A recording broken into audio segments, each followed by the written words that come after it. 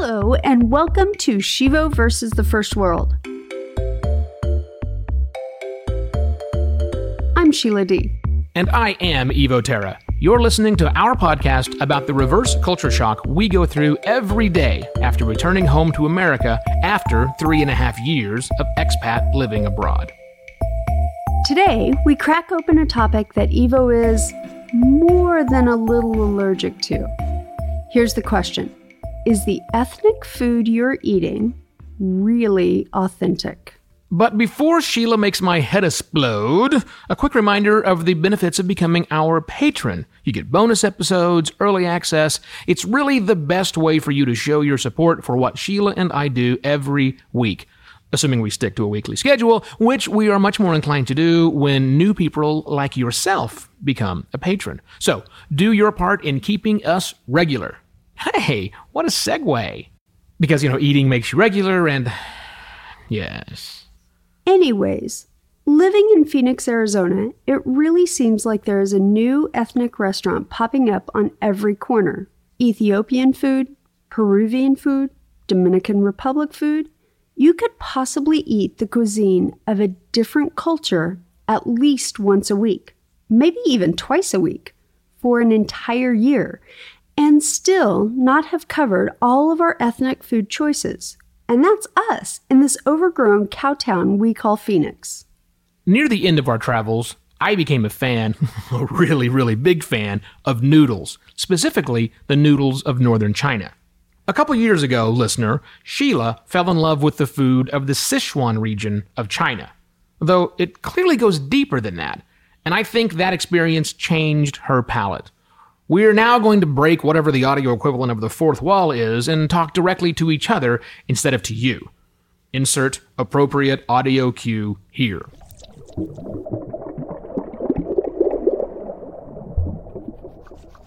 Well, how exactly did you come to love a chili pepper that I hate? It would have been when we went to Chengdu, and the Nicolo Hotel introduced us to the Sichuan chili pepper. And I absolutely fell in love. I remember when that happened, it was me, it was you, it was Eric and Amber, our traveling companions, and they had that big spread out, and they said, this is the Sichuan, and I think it was a shrimp dish they had. And I was dissatisfied with it. I kept thinking there was a slimy, silvery, weird tasting thing in my mouth, and you all thought I was insane. Well, and you are. Going on and on about how great that particular pepper is. It was really amazing. Yeah. And super hot. Yeah, I don't know. And I think that's the cool thing. Yes, it's hot, but it's a flavor that you love now. And ignoring the fact that I don't really care for it, nonetheless, you certainly like it. But it's not just that. You found other spicy foods that you really enjoy. Yeah, well, for instance, last night when we went to go have ramen, I ordered my ramen medium. Which is pretty toasty warm in a good ramen place. Yeah. And so mine ended up coming out hotter than anybody else's. Yeah, I see you just loading up, when we're eating some Thai food or whatever, you're just adding on the extra sauce. Hot. As you do. Pet mak mak. Pet mak mak. Let's transition back to Chinese food for a moment. When we got to this new condo that we're living in here in Phoenix, my love, you may recall that the gentleman who was the leasing manager was from China. Yes. We have a few Chinese residents around here, so I asked for some local food recommendations, local Chinese food recommendations. He gave us one, but we weren't all that satisfied, were we? Yeah, it was a little lackluster. Not what I was thinking. It more tasted like anything else I could find around town. Yeah, to me, the flavor was, as you said, tasted like every other Chinese place I'd been to, which isn't, and that's an American Chinese place, right? Which just means way too much soy sauce, right? And just kind of not very great quality ingredients. Yeah. Although that place and one other that I've been to, I have a funny feeling that there's two different menus. I think there's a menus that we Guaylo get. I think that's the right word. I think Guaylo is the appropriate term, and then there is the term that the what? Long Wai. Long Wai is long nose, right? Oh, maybe you're right. Yeah, I think Guaylo is for a Cantonese place, and then Long Wai is probably for Mandarin. Right. We're one of those. They've got that menu, which is out public, but I think they keep some hidden private menus down below, which is real Chinese food that you wouldn't expect to see. That's my guess. That could be. Yeah. That could be. as I think about China, it's such a massive country. Bigger than this country. Yeah, it is actually. So, the idea that all Chinese food would taste the same is kind of silly. So my understanding, it's the same as people from Cincinnati who think it's perfectly normal to put chocolate in their chili. I don't eat chili, but that just seems like a weird place to put it. It is weird, and you're right. We, just in America, we have varying degrees of what food means. That Cincinnati example is perfect of that. That likely happens in China. Right. There are likely people in China who eat the local Chinese food that we are having here and say, that's exactly what I want food to taste like. Right. Because they don't know what anything else. That's what their desire is. It's big. It's weird, right? So it's hard to come up with what the food is supposed to taste like in a country that's a continent. Right. That's really, really, really large, right? The other thing I think to bring up with our ex-leasing agent here is I think it's pretty safe to say that just because someone is born in a country, it doesn't necessarily make them an expert in the cuisine of that country. Not everybody's a foodie? Well, exactly right. I mean, are you going to take lessons from some cousin of yours that's never left Moore, Oklahoma and thinks that dining at Whataburger is an exotic experience? Well, it is from Texas. Of course not, right? Texas is a whole nother country. People like their comfort food. They like food to taste the way that they want it to taste, right? I don't see Cracker Barrel running out of customers anytime real soon. That parking lot is always jam-packed. But leaving that conversation of the geography that certainly might matter, because that's a gross oversimplification, but nonetheless, the food from northern India tastes vastly different than that of southern India. I want to talk about your favorite dish that was really discovered while we were traveling, and that is the national dish of Thailand, Pad Thai. I do love me some Pad Thai. Why? I like the simplicity of it, but you can also doctor it up so that it has as much flavor as you want it. You can add tofu, you can add shrimp.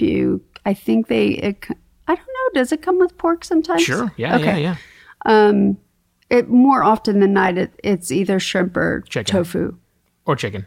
Oh, yeah, I guess, chicken. Yeah. I don't know, I forget about your food. Normal people, everybody else that actually eats all of the foods available to them. Let's forget about that.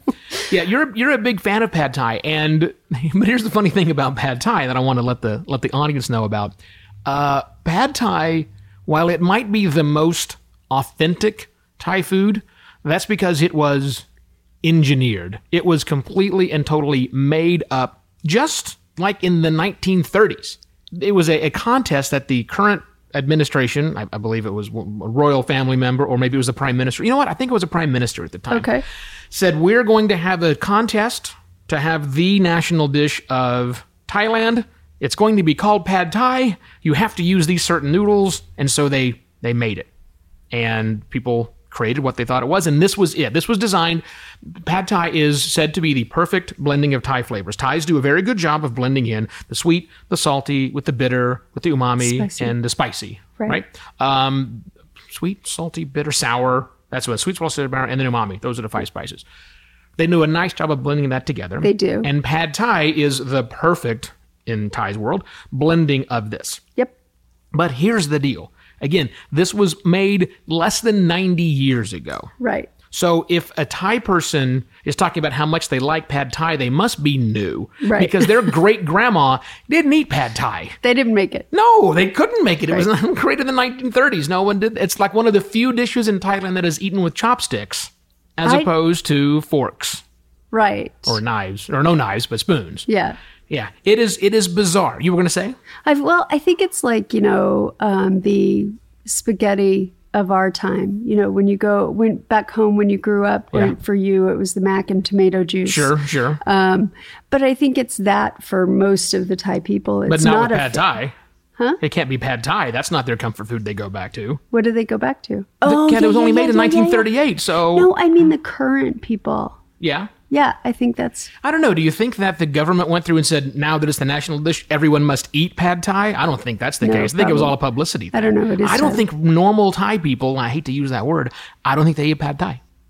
No, they might not. Unless they go to some place super fancy, like Tip Samai, Right. The most famous pad thai restaurant in the world that does this really weird combination of shrimp sauce, and which is orange, and then a little egg coating that goes over your pad thai all mixed together. I mean, that's a wonderful experience. Oh, yeah. You do see a lot of Thai people in there, but... Well, there's a line out forever to get it. It's SRO all the time there. But with the exception of that, I will bet you, if you thought back to the number of times you have been out with someone who was Thai, yeah, they don't Thai pick food, they don't do it.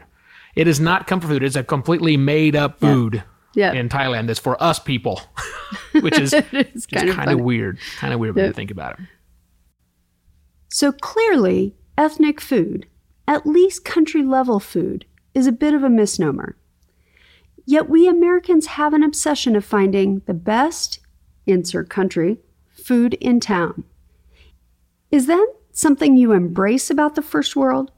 Are you embarrassed as a member of Western civilization? Or is it so bad it makes you want to escape back to developing nation? I'm a tad bit embarrassed by it, if I had to pick one. I certainly am not going to escape to the third world because I don't have as good of food options as I do here, where there is so many places. I'm certain there are certain cities that are that way, but developing nations, not so much. It's usually the higher developed where you get there. So I'm going to go with embarrassed by it. I just don't know what the solution is. Well, I think the solution is awareness. I don't think many people understand that there's a difference between the different kinds of Chinese food or Indian food and that kind of thing. And so I think it comes from, just an awareness of what's out there and trying new things, not just going to the same old Chinese food restaurant. Right. Can I also just start, making fun of people who talk about authentic food when it's really not? How do you know? Have you tried all the places they've been? That's why I'm going to tell them it's not authentic. What the hell does that even mean? I'm just going to start lambasting them.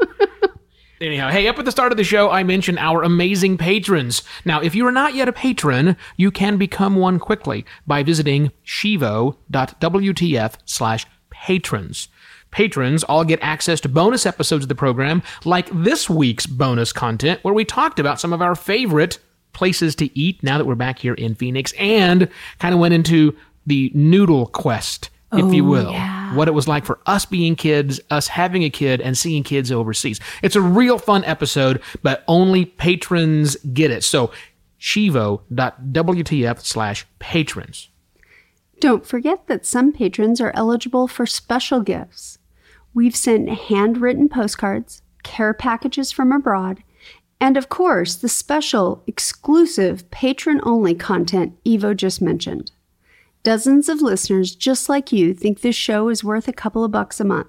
If you agree, get on the list at shivo.wtf/patrons today.